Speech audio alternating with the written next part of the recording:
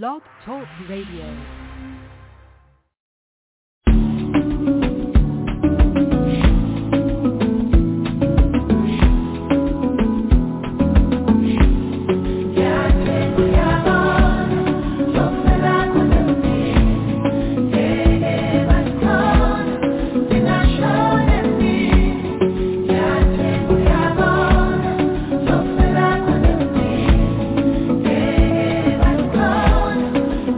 Show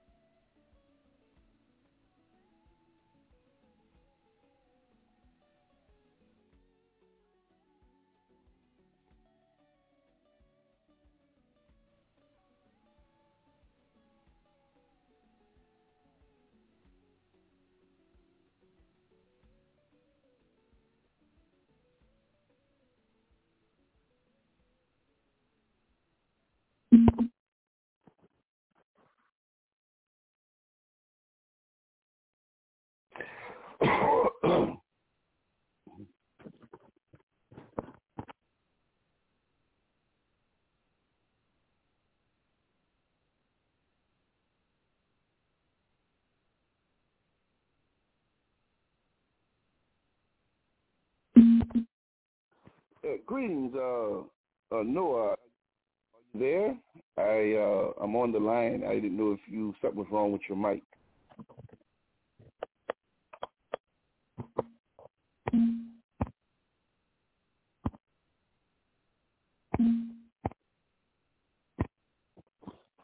Yes, I didn't know if anything was wrong with your mic, Noah. I don't hear you if you're speaking, so hopefully there's technical difficulty.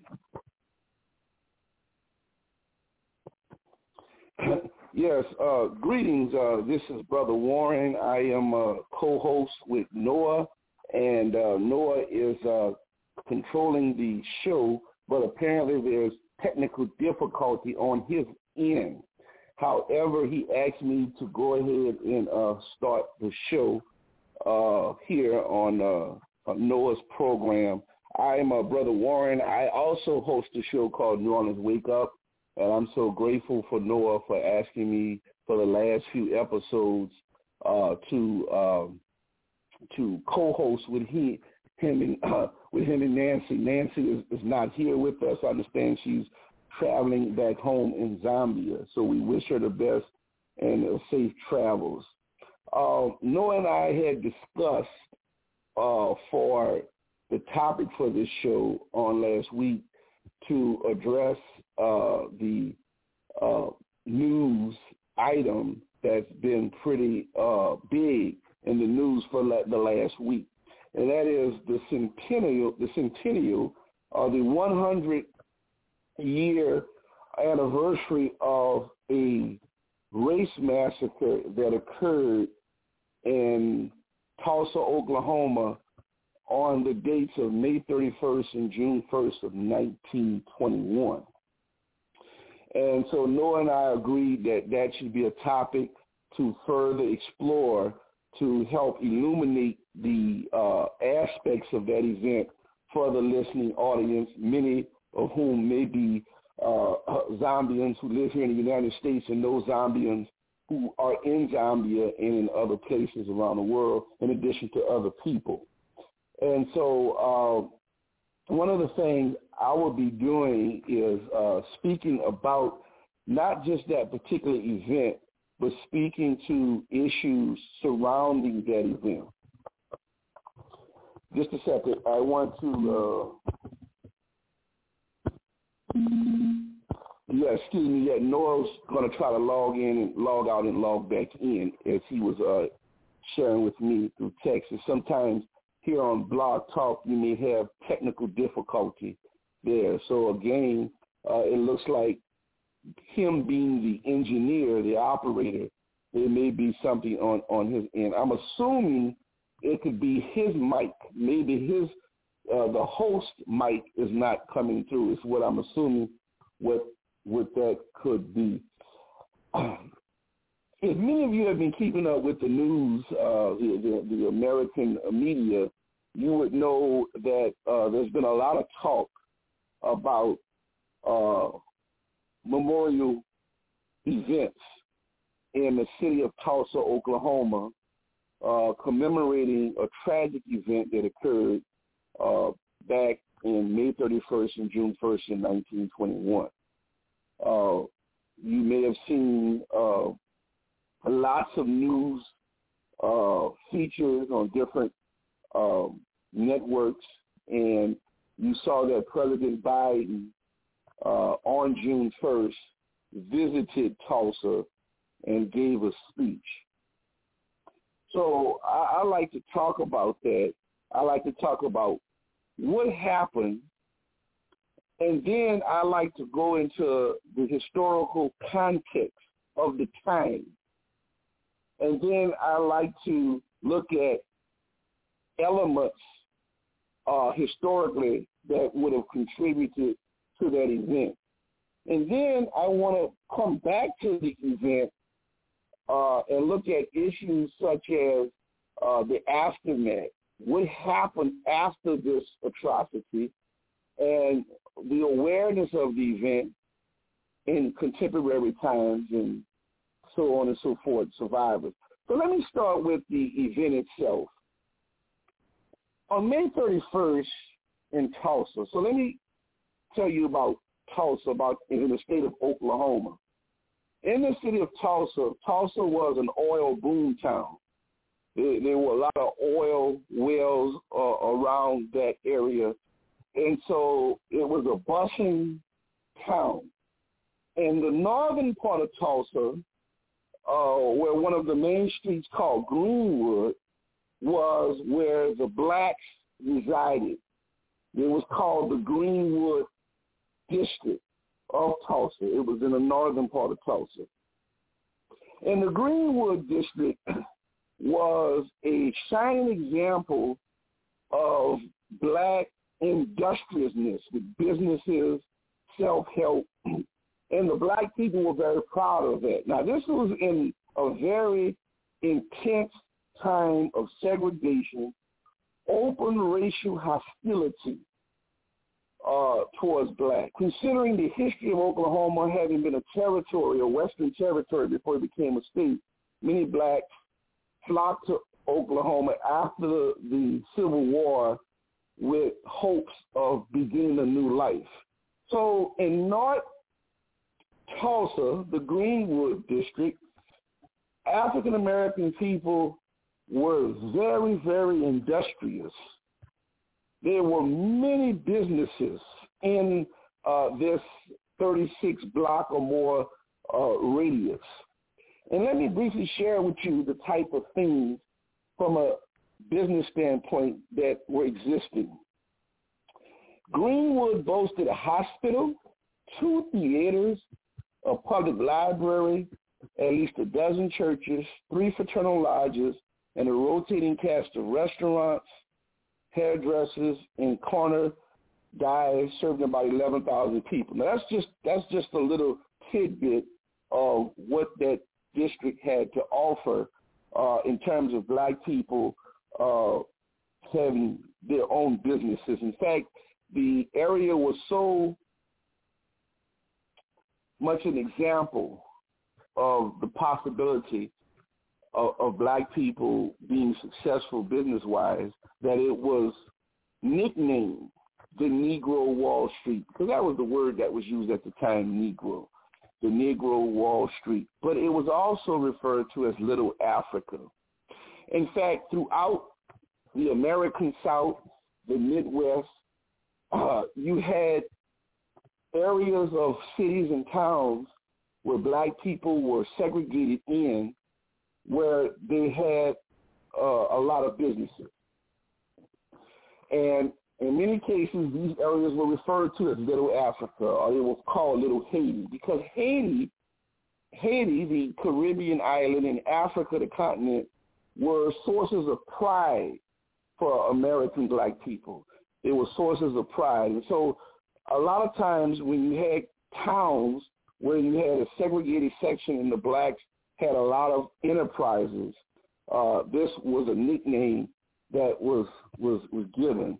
I'd like to share with you some of the other things that existed in the Greenwood section of Tulsa.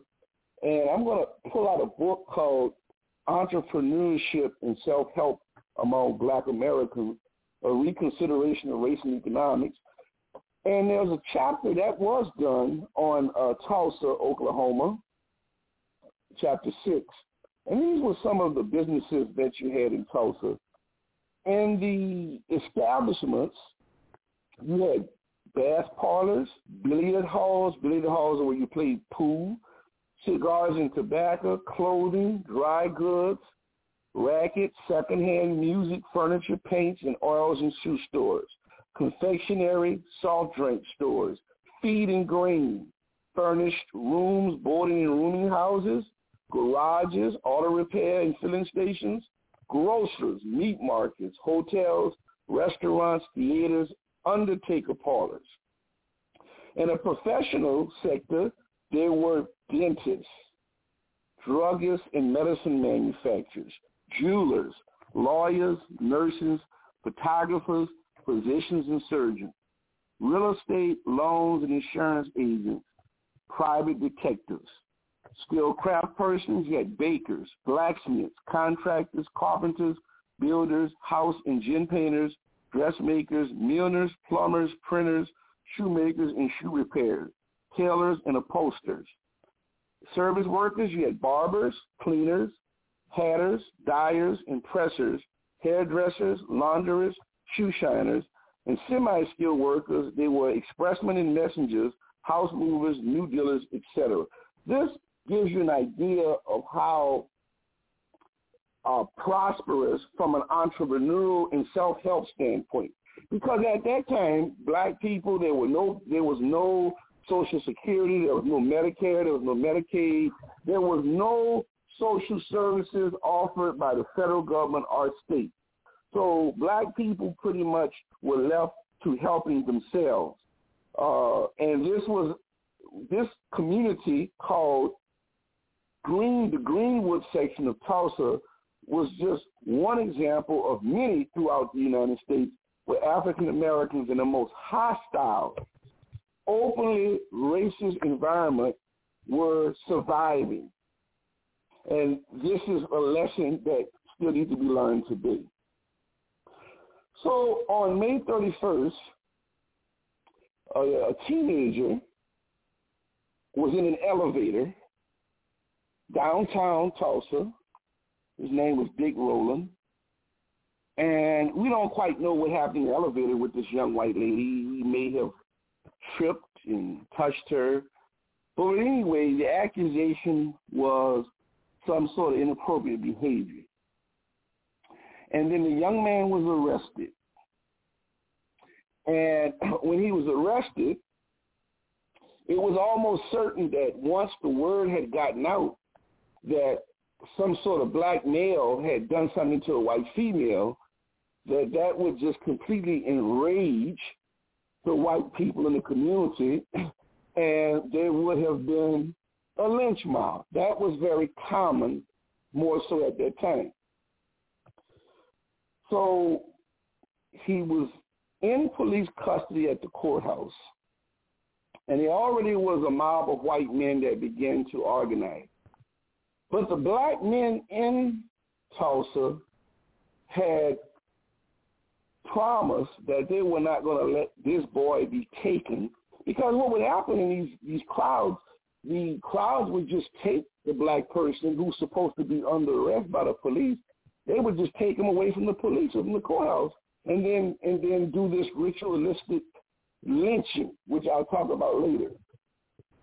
Just a second.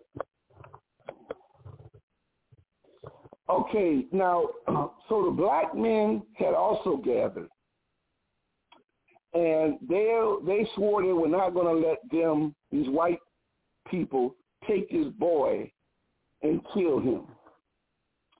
And the sheriff, a lot of times these local sheriffs either turned the other head or they were also in on these lynch mobs.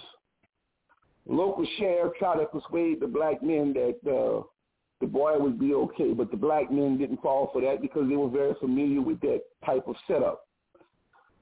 So about 10:30 p.m., May 31st, you had the white crowd, and then you had the black crowd of men with their guns. So you had the white men with their guns, you had the black men with their guns. And so one of the white men tried to take a gun away from one of the black men, and then a shot was fired, and then there was some shooting going back and forth, and there were some people dead.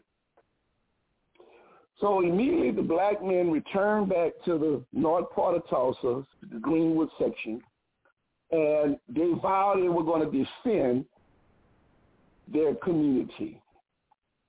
So there were black men who got on the roofs of their establishment with shotguns, and they had set up, and about the early morning of the hours, it was silent. And about 5 a.m. in the morning, are you there, Noah? Hello? Okay, I thought maybe that was Noah. Yeah, I'm having some technical, but go ahead, Brother One. I'm here. Okay. Were you able to listen the whole while there, Noah? Oh, yeah, I'm here. Just trying to wake on the echo. Good. Oh, good. Okay. So back to the event. So about 5 a.m. June 1st, So the scuffle between the white men that were armed and the black men that were armed occurred about 10:30 p.m. on May 31st. Shooting ensued, and about 12 people are dead. So the white people are already they're enraged. They're galvanized. They're getting their other fellow whites together, and they're just getting it to plan to just go into the black section of town and just destroy and kill as much as they can. So about 5 o'clock in the morning on June 1st, a whistle blows. The whistle could have been from the railroad, the steam engine on the railroad, or from a factory. And it was the signal for the white men, the white armed men of Tulsa, to go in and start the murderous pillage. All was done. When all was finished, approximately 1,100 homes were destroyed. 5 hotels were burned, 31 restaurants, 4 drugstores, 8 doctor's offices, a new school, 24 grocery stores, the hospital, the public library, and a dozen churches. All in 35 square blocks were destroyed, and about 10,000 of the residents were left homeless. How many were killed? We really don't know. Some estimate from as low as 300 to higher. Many of the bodies were put into mass graves or thrown into the river. I want to read something to you from an article that I've been reading, a current article that I've been reading about the Tulsa Massacre that gives us updated information. A white Tulsa resident named Walter Farrell, who was a boy at the time of the massacre, recalled years later how he used to play every day with 3 black children who lived across the street from him on the border of Greenwood. On the morning of June 1st, young Walter watched as a carload of white men entered the home of his friend. Then he heard a series of gunshots. He waited for his friends to flee from the flames engulfing their residence, but they never did. Quote, "It's just too horrible to talk about." And that was in an interview that this white guy did in 1971.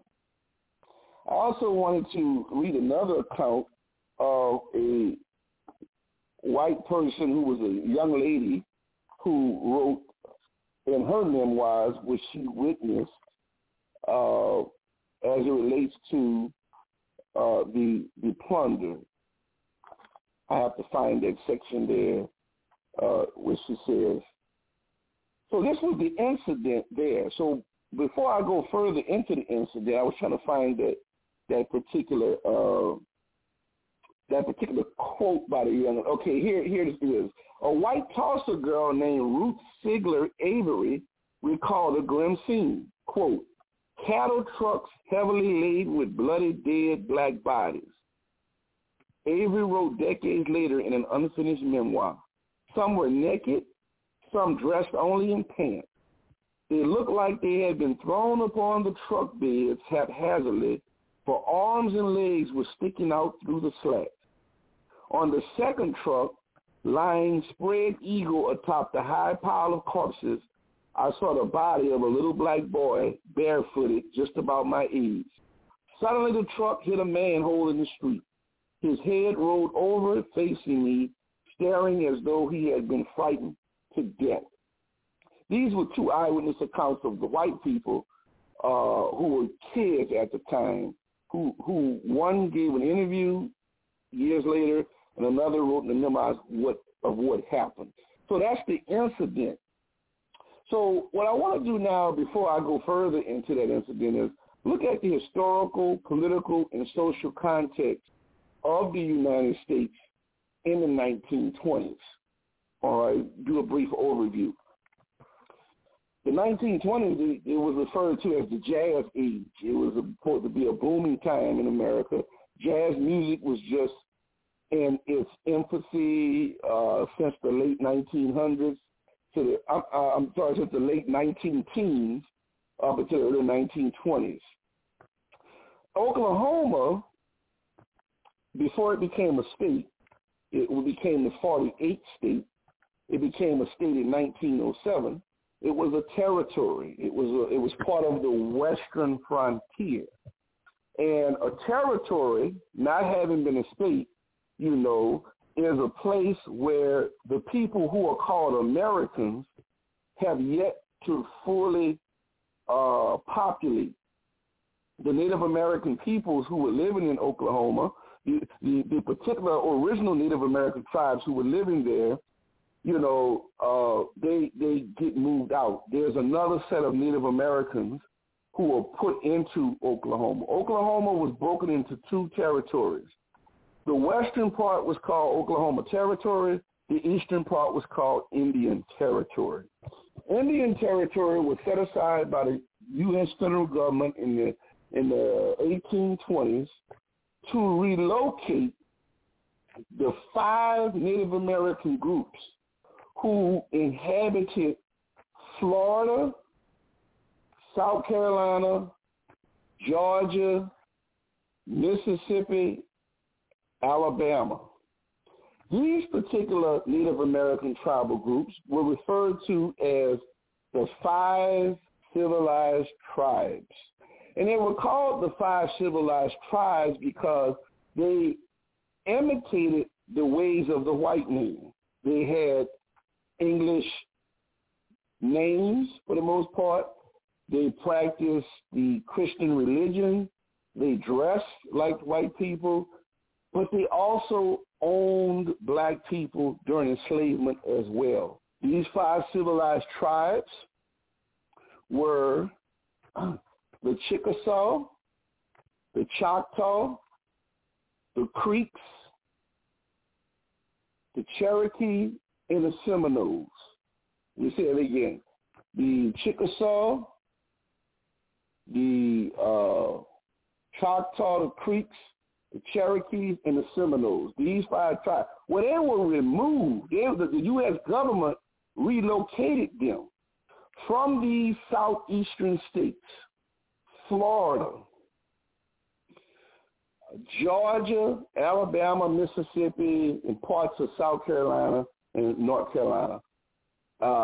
They were forced on what was called the Trail of Tears after the official law called the Indian Removal Act of 1831. Their enslaved blacks went with them. So they were marched on foot all the way to eastern part of Oklahoma. Now, when slavery is over with, 1865, the black people who are slaves of the Native Americans, they become citizens of those nations. Now, we call Native American groups, we refer to them also as nations. Mm-hmm. So the blacks become citizens of those nations. They are part of the tribal councils. They farm with the Native Americans, and there is some degree of intermixture. So when you hear a lot of African Americans talk about their Indian ancestry, that's one example of that. And so the Indian Territory, the tribal groups own the land. So nobody owns the land individually. So if you're a part of the black people, by the way, who were slaves of these different Indian groups were called freedmen. So you have the Cherokee freedmen, the Choctaw freedmen, the Creek freedmen, etc. So that was the distinction between, let's say, the actual Native American and the black person in that group. The black people were called the freedmen. But there was a degree of intermixture to some extent. So in the meantime, Oklahoma is a territory, and black people, after the Civil War, are looking to go to new places to start a new life. So since the western frontier was popular, it was a chance for blacks to leave some of these southern areas like Alabama, Mississippi, or even other areas in the United States to start a new life. And so the hope of some black people, because you see, you understand in the territory, there was no segregation laws in the territory. It was almost as if people were on equal status at this time when it was a territory. So you had three dynamics taking place in the Indian territory and the Oklahoma territory. The white people who are coming in from the other U.S. states, they're pushing for Oklahoma to be a state. And therefore, they're pushing for Oklahoma not only to be a state, but to have segregation laws like the other states. The black people who are coming into the Oklahoma area are hoping that it could be a promised land for black people, and maybe it could be a black state. And then the Native Americans and then the black people living with the Native Americans, they just wanted to continue to be Indian territory. But nonetheless, Oklahoma becomes a state in 1907. There was a convention, and immediately after Oklahoma becomes a state in 1907, the 48th state, there go the segregation laws being created in Oklahoma. So the blacks, freedmen of the Indian tribes, and the blacks who came in, all of a sudden, they all are looked as one group under the law, because the Native Americans are not included as black people, but the black people who live with the Native Americans, have to live segregated existences. The Indians, the segregation law didn't include them. So you have a question there, Noah? Oh, yeah. No, actually, that's true. So I think let's go ahead and take a short break. I apologize for the glitch on my end. So let's play a song just to give people a little bit of time to refreshen up, drink a cup of water, stretch. And here is, of course, the great Bob Marley / Peter Tosh. This is precisely what we're talking about on this show. Listen to this classic track.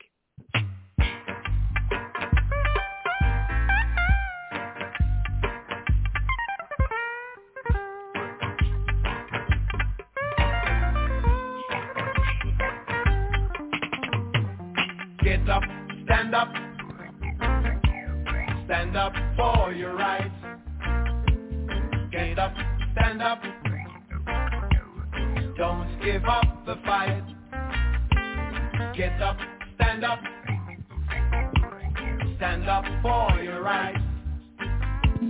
Get up, stand up. Don't give up the fight. You preacher man, don't tell me heaven is under the earth. You are dumpy and you don't know what life is really worth. Not all that glitter is gold, and half the story has never been told. So now we see the light. We gonna stand up for our rights. Come on, get up, stand up. Brother, stand up for your rights. Come on, get up, stand up. Sister, don't give up the fight. I'm begging you, get up, stand up. Stand up for your rights. Get up, stand up. I said don't give up the fight. 'Cause you know most people think a great God will come from the skies and take away every little thing and left everybody dry. But if you know what life is worth, you would look for yours right here on earth. And now we see the light. We gonna stand up for our rights. Come on, get up, stand up. Don't make them push you around. Stand up for your rights. Come on, brother, get up, stand up. Be brave now, don't give up the fight. I say get up, stand up. Stand up for your rights. Don't let them hold you down. Get up, stand up.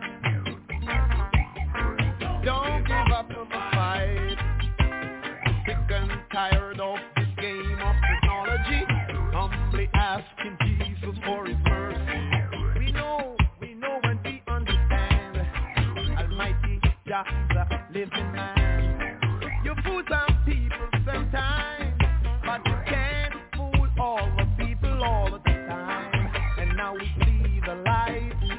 We gonna stand up for our rights. Come on, get up, stand up. Stand up for your rights. Come on, our brothers, get up, stand up. I said don't give up the fight. Don't let them push you. I say get up, stand up. Stand up for your rights. Yeah, that's a beautiful track by Peter Tosh. Get up and stand up for your rights. Because black people, for the longest time, we have not done that. So if you're listening to the show, it's the Primetime Radio Show. Comes every Wednesday at 9 p.m. Eastern Time. This is your host, Noah Lovo, broadcasting live from the great state of Indiana. My other co-host is actually out of town. Nancy, we miss you. We look forward to having you back. She's traveling outside the country, and she will definitely be back tuning in from the other side of the world, hopefully next week on Wednesday. So most people may ask the question, why do we care about history? Well, history is a clock that people use to tell their political time and culture of the day. It is also a compass that people use to find themselves on the map of human geography. History tells the people where they have been, where they are, and what they must be. Most importantly, history tells the people where they still must go and what they still must be. So when you look at the presentation for this evening, we are looking at what happened in Tulsa, Oklahoma 100 years ago. Why did that happen? Who was behind that sin? So those are some of the questions and answers that we as people have to find out and figure out why it happened. Because like they always say, if you do not understand your history, you don't understand your future, because the events of the past sometimes may come back to haunt you. So as we are listening to this show, make sure at least you understand that we are painting, this is a historical incident that happened in Tulsa, Oklahoma. And it's important for us to understand history because history shapes the future. We know what we know based on what we have been taught. Everything that we know right at this point was learned in the past. You learned how to eat, how to talk, how to walk in the past when you were a child. So don't mislead yourself in thinking that the past does not influence the future. The past is always present in your mind.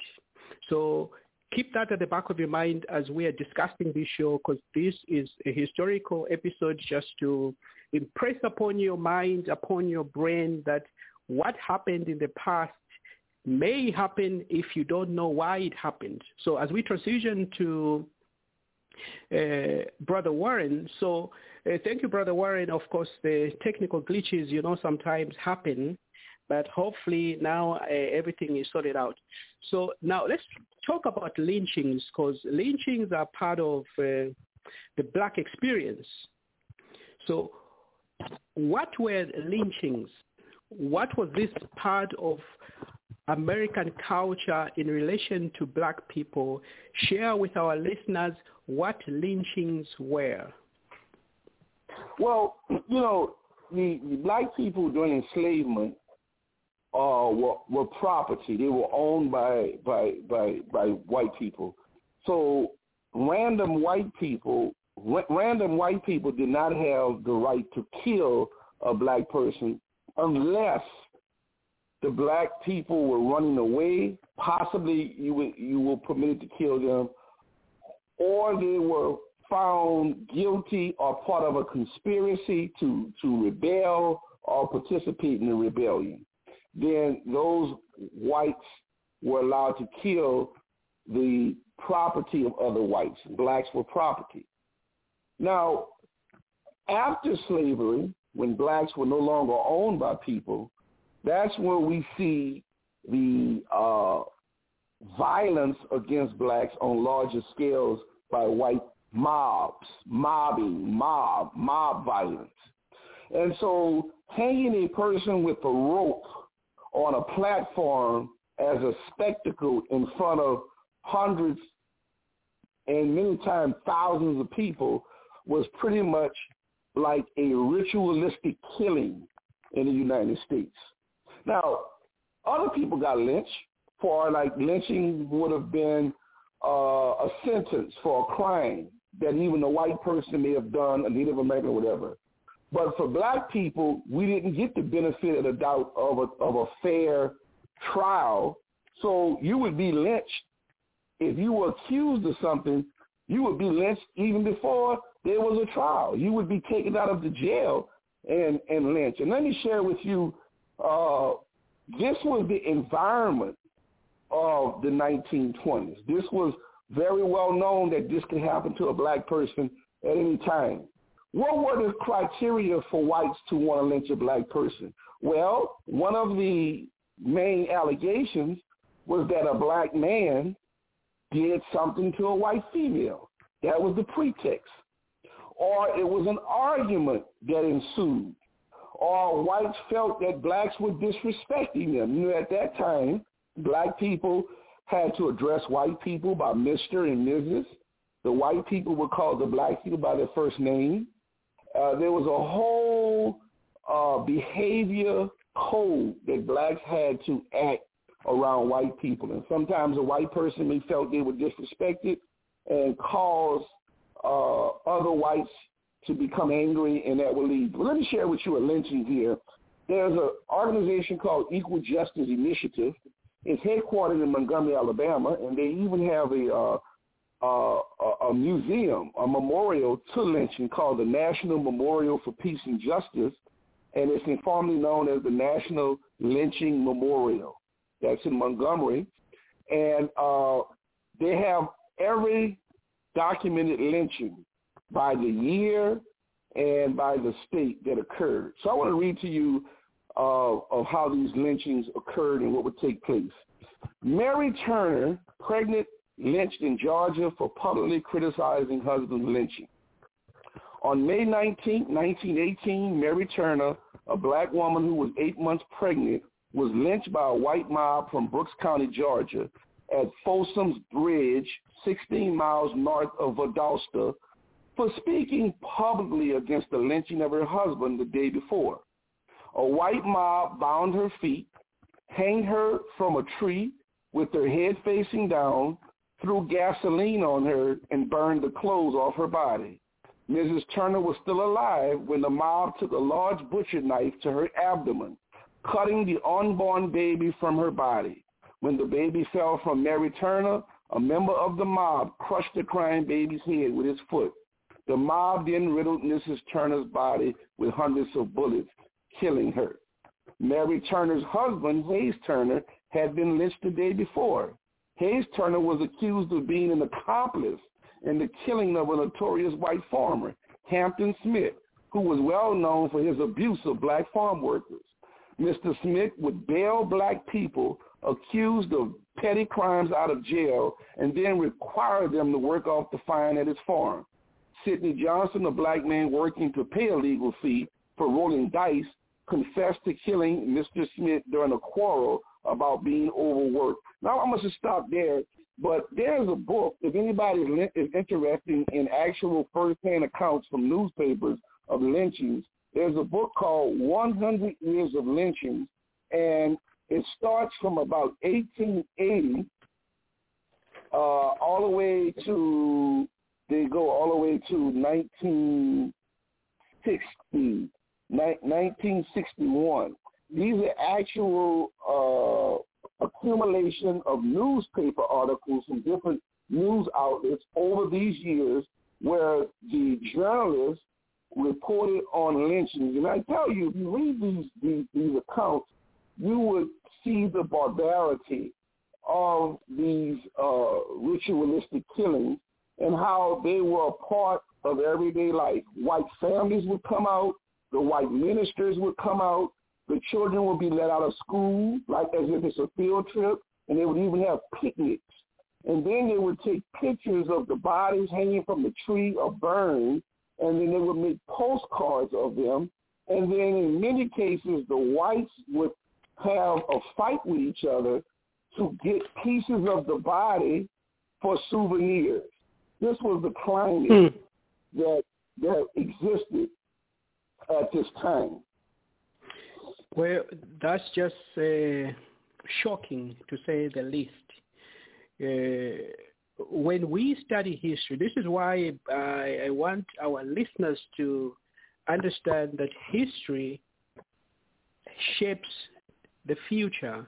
And there's a reason why there are some elements within the United States who are doing everything possible to prevent this information to be out there. Lynchings, those were killings, random killings of black people at will. And what is more disturbing about the fact is that people would actually fight over the body so they can have souvenir. Just take a minute and pause.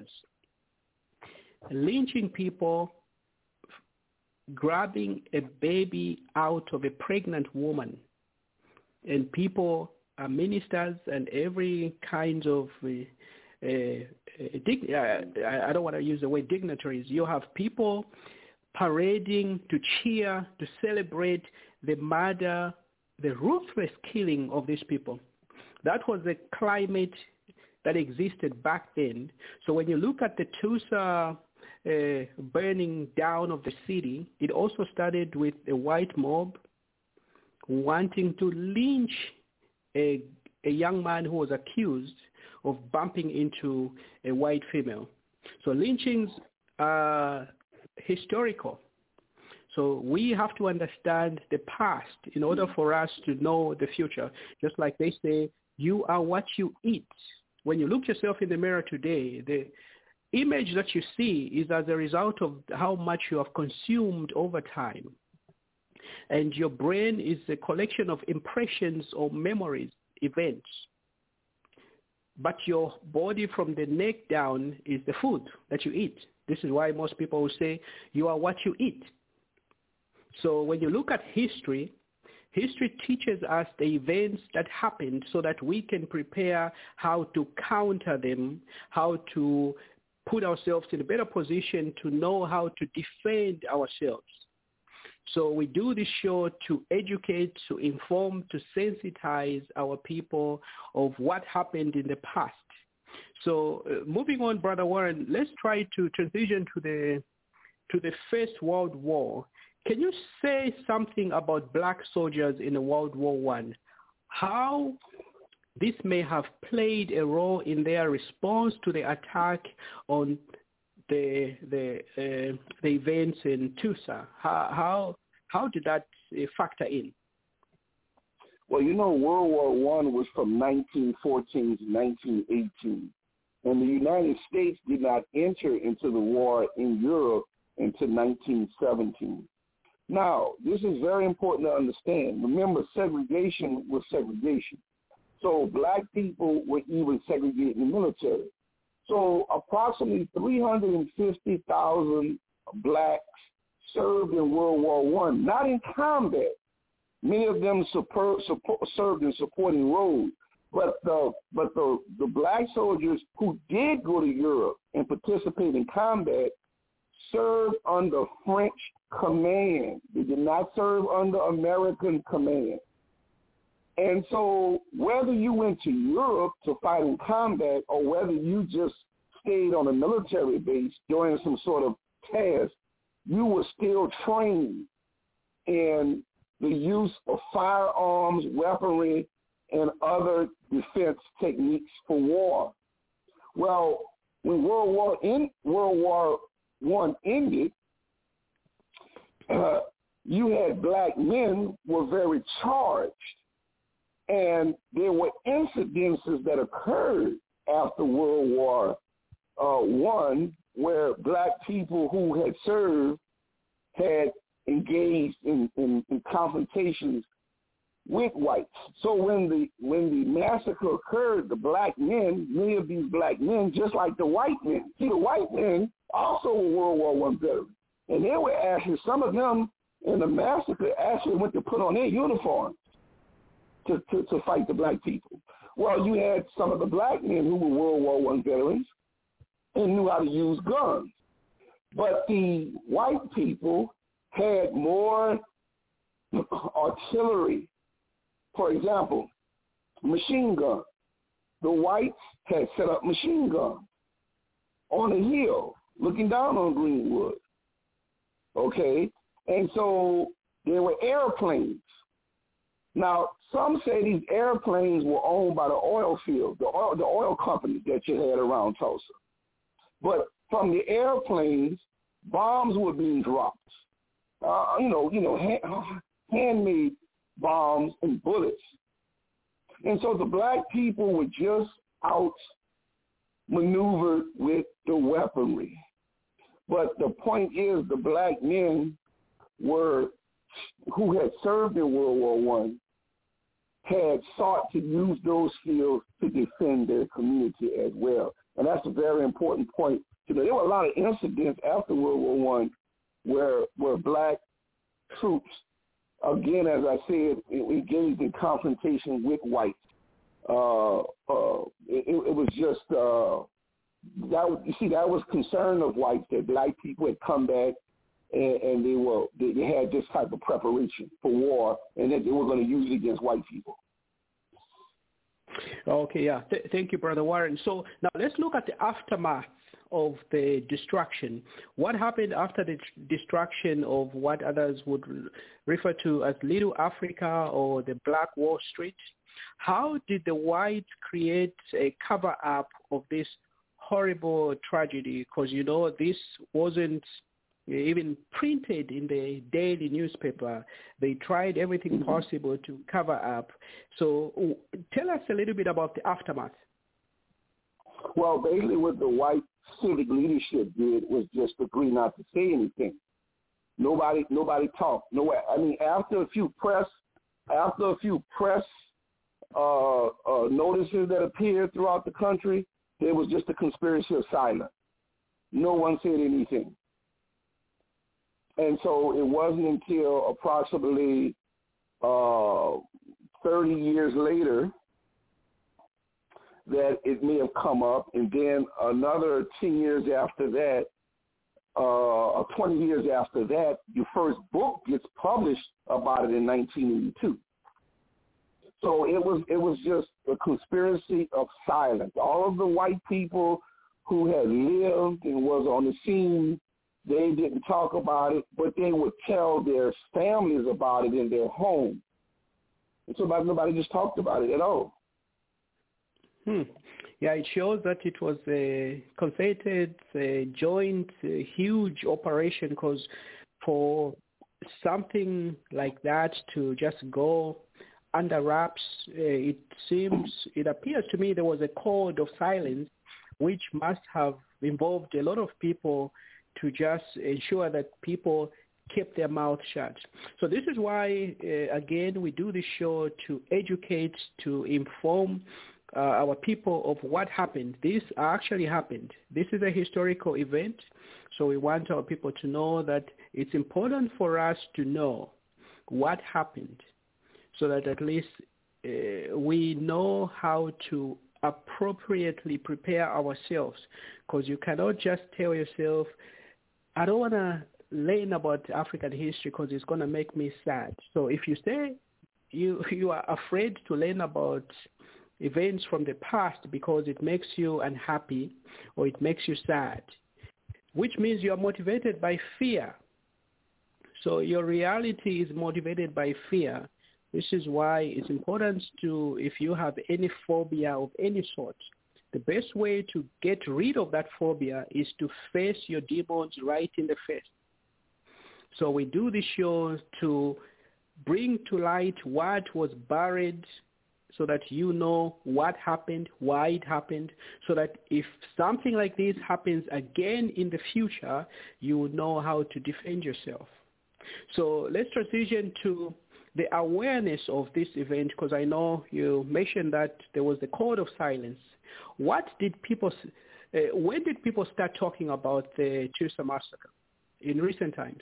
Well, Okay, there was a historian. His name is Scott Ellsworth. He's from Tulsa. He was raised in Tulsa, and he had never heard about it. And so what happened was, when he learned about it, he was introduced to a black man who was a young kid at the time. His name was W.D. Williams. And so he would sit down with W.D. Williams, and he would interview him over a long period of time, and then he met others. And then Scott Ellsworth published a book in 1982 called Death in a Promised Land, The Tulsa Race Riot of 1921. It was published by LSU Press in 1982. And, in fact, Ellsworth has a following book that should have come out in May called The Groundbreaking.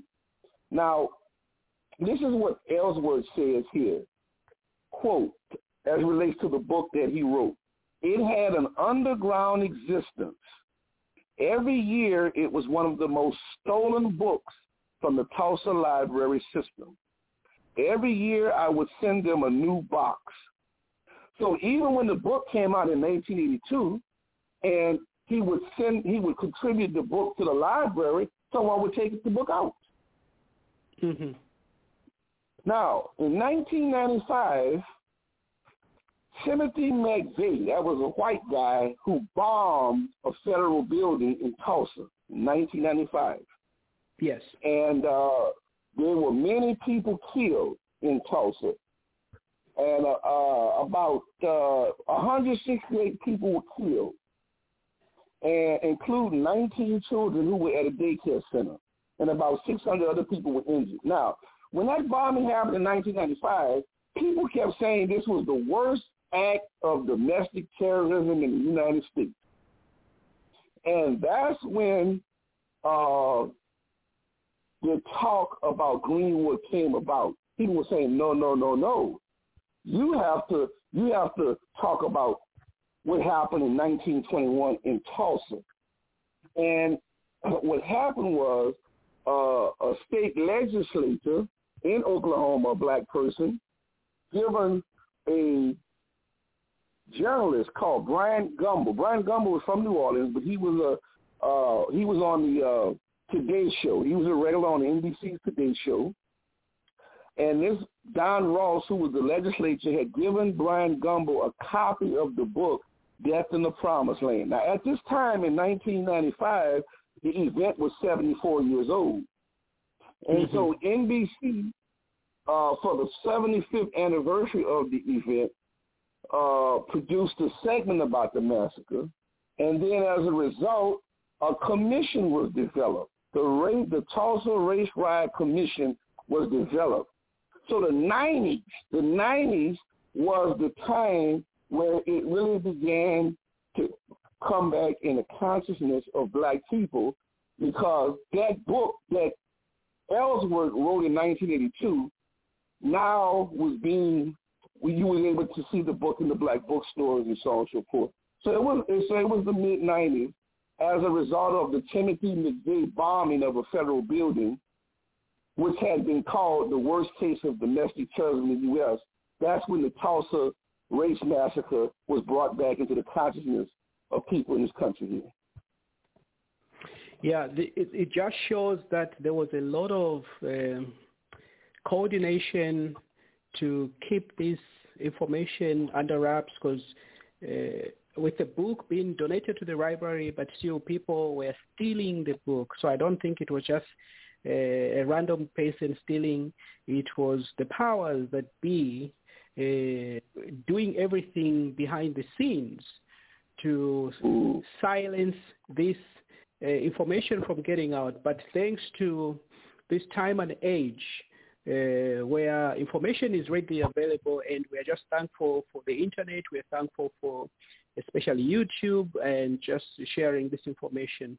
So let's talk a little bit about the survivors, the families that were affected.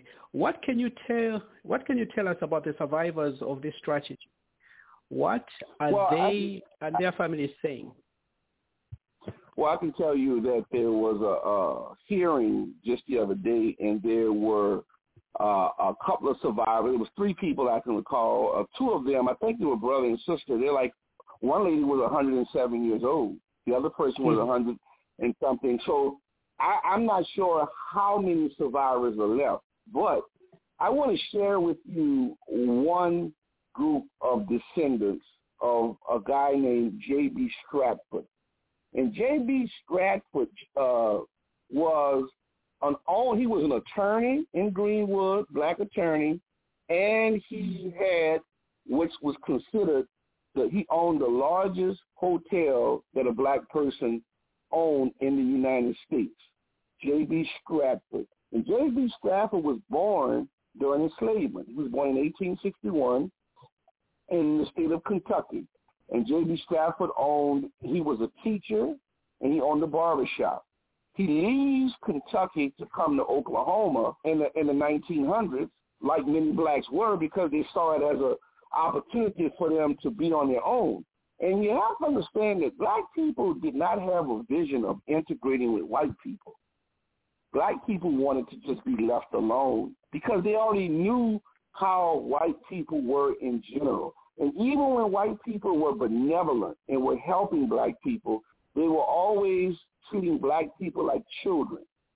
So J.B. Stratford opens up this hotel, and they said this hotel was opened on 1918. It was called the Stratford Hotel. It opened on Greenwood Avenue. See, Greenwood was the main street in that north part of Tulsa. So that's why they call it the Greenwood District. The hotel was 3 stories, brown brick, 54 guest rooms. It had offices and a drugstore, a pool hall, barbershop, banquet hall, and a restaurant. Now, this is what the family says here, and I'm going to read this briefly here. J.B. Stratford set down his memoirs in careful cursive, later transcribed into 32 typewritten pages. The manuscript has been handed down to 6 generations and counting. For those who share Stratford's blood, it is a sacred text. Quote, it's like the family Magna Carta or Holy Grail or 10 Commandments. Nate Calloway, a Los Angeles filmmaker and Stratford's great-great-grandson. Now, this guy's descendants, all of them have done extraordinary things. So his descendants went on to become judges, doctors and lawyers, musicians and artists, entrepreneurs and activists. His granddaughter, Jules Stratford LaFontaine, that was her married name, LaFontaine, was the first black woman to graduate from the University of Chicago Law School in 1946, and later became the first woman and first African-American to serve as a Deputy Solicitor General of the United States. Richard Nixon considered nominating her to the U.S. Supreme Court. Her son, John W. Rogers, Jr., is an investor, philanthropist, and social activist who formed what is the nation's oldest minority-owned investment company, Chicago-based Aerial Investments. I say all this because I want people to know just how strong black people in the United States have been. They have endured some of the most inhumane and horrendous treatment, but they still manage to move on and to try to maintain their human dignity. So let me tell you about what was happening with Stratford when the riot was taking place. Everybody gathered in his hotel, not everybody, but there were people gathered in his hotel. And in his manuscript, he wrote where he saw the airplane shooting. And then he saw people outside of his hotel. And then they began to arrest the men and the women and put them in internment camps. Now, internment camps might have been an auditorium. It might have been this place or that place there. But the white people wanted Stratford. They hated Stratford because not only was Stratford so successful, they didn't like the idea that he taught black people they were just as good as white people. So someone helped Stratford and his family escape, and he winds up in a place called Independence, Kansas. While he's in Kansas, the whites tried to indict several people. 50-something black people were indicted, including J.B. Stratford. The sheriff of Tulsa drives to Kansas to the house where Stratford is staying. Stratford pulls a gun out on the sheriff and tells him to get away from the house. He's going nowhere. So the white sheriff returns back to Tulsa. He calls Stratford on the phone and said, we'll waive extradition if you turn yourself in. He tells the man, go to hell. J.B. Stratford has a son in Chicago who just finished his law school. The son comes down and takes him to Chicago. J.B. Stratford dies in 1930-something. He was 74 years old when he died. And his property, what he did with his property in Tulsa, he sold it to a white guy for $1. The agreement was that the white guy would sell the land at fair market value and give him the money. Well, that didn't happen. So that added insult to injury. So so that was just one example of descendants of one of the high-profile black people in the Greenwood section. Yeah. It's just so sad when you look at the New York Times on the 26th of May. I encourage our listeners check out this. The New York Times did a beautiful piece on the May the 26th on the Tulsa burning. They actually have the figures and all kinds of images and pictures. I think they did a very comprehensive, detailed study, or I think they even have a 3D imagery that you can check it out. I think it works out well if you check on your laptop or your computer, so at least you get a better sense of what was happening. So as we are getting towards the end of the show, with all this burning, this destruction, how does justice / reparations look like? What has been suggested or implemented to bring at least some closure to this tragedy? Anything has anything been suggested on those lines, Brother Warren? Well, yeah. Well, according to my research, over the years, you have different attorneys that have tried to represent the survivors and their families for some sort of for the city of Oklahoma first, and for the city of Tulsa and the state of Oklahoma to make some sort of recompense to the survivors and the family. I don't think anything has come. And I think right now, that's the real big sticking point. And I think that a few of the survivors just last week, when they gave testimony, they prepared statements. I mean, can you imagine a 107-year-old lady, a 100-and-something-year-old man? And they're actually reading their prepared. That also speaks to the type of education as black people they got from black people, because they were reading better than some of the young people could read today. And so that's where the stalemate point is at this point.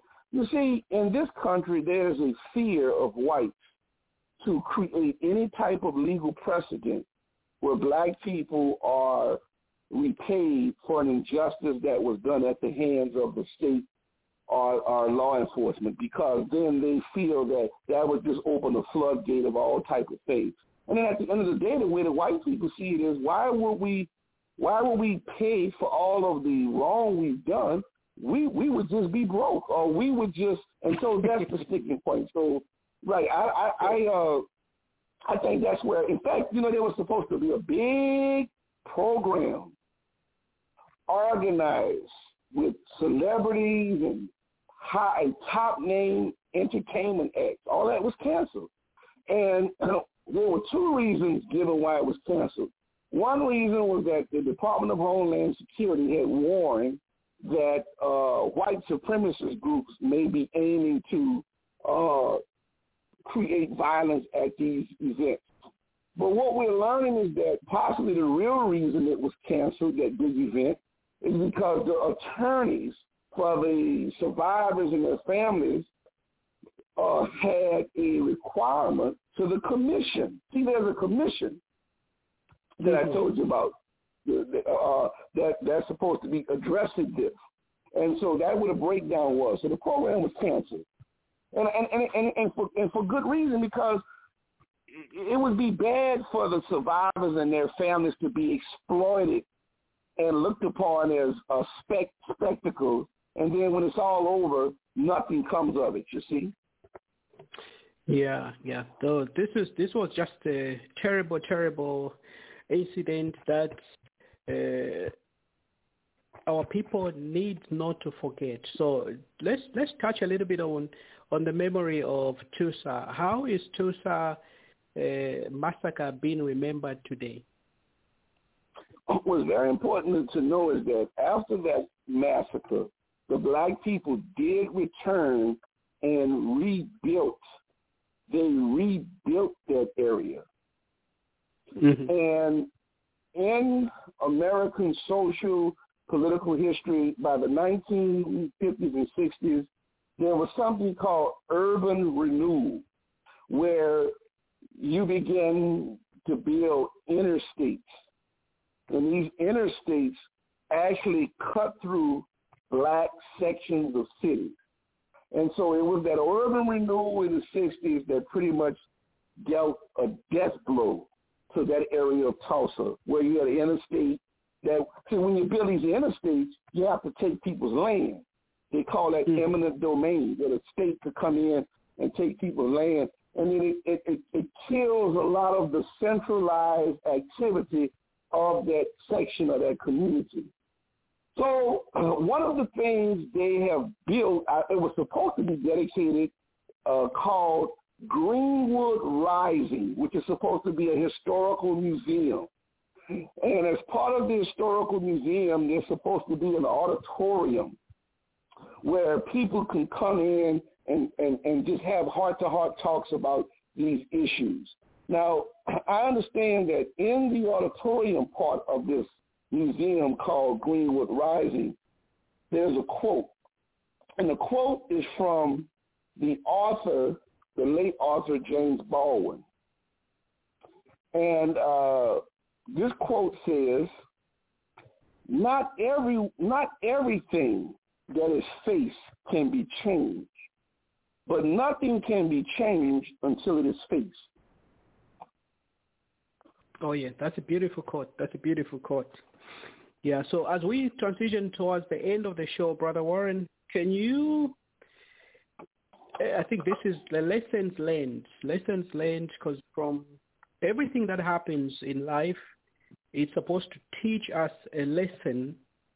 So what lessons, can you identify any lessons that can be learned from this experience, especially for African people and black people across the globe? One of the questions is asked about why did the whites destroy that community, and one of the analysis is that the whites were very envious of the blacks.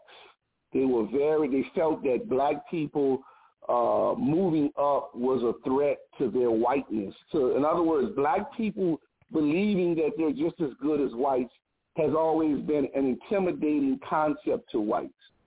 And I think a lesson we need to learn as African people is that whether we think we're doing good at this time or where we'll do good in the future, what history shows us is that there will always be others who are not African that feel they need to destroy it or take it away from us.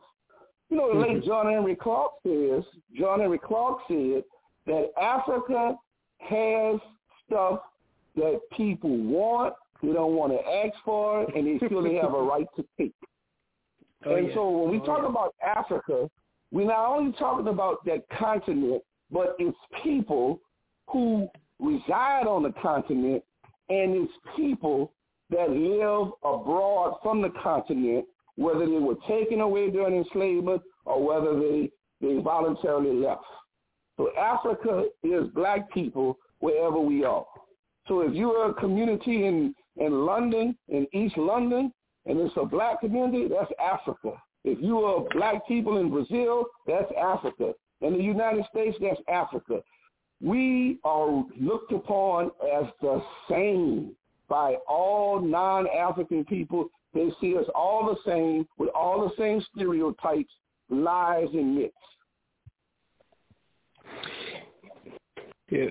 Thank you, Brother Warren, for sharing this important discussion. So we do this show, ladies and gentlemen, to teach, to inform, and to educate. I know some people may be saying this happened in the past.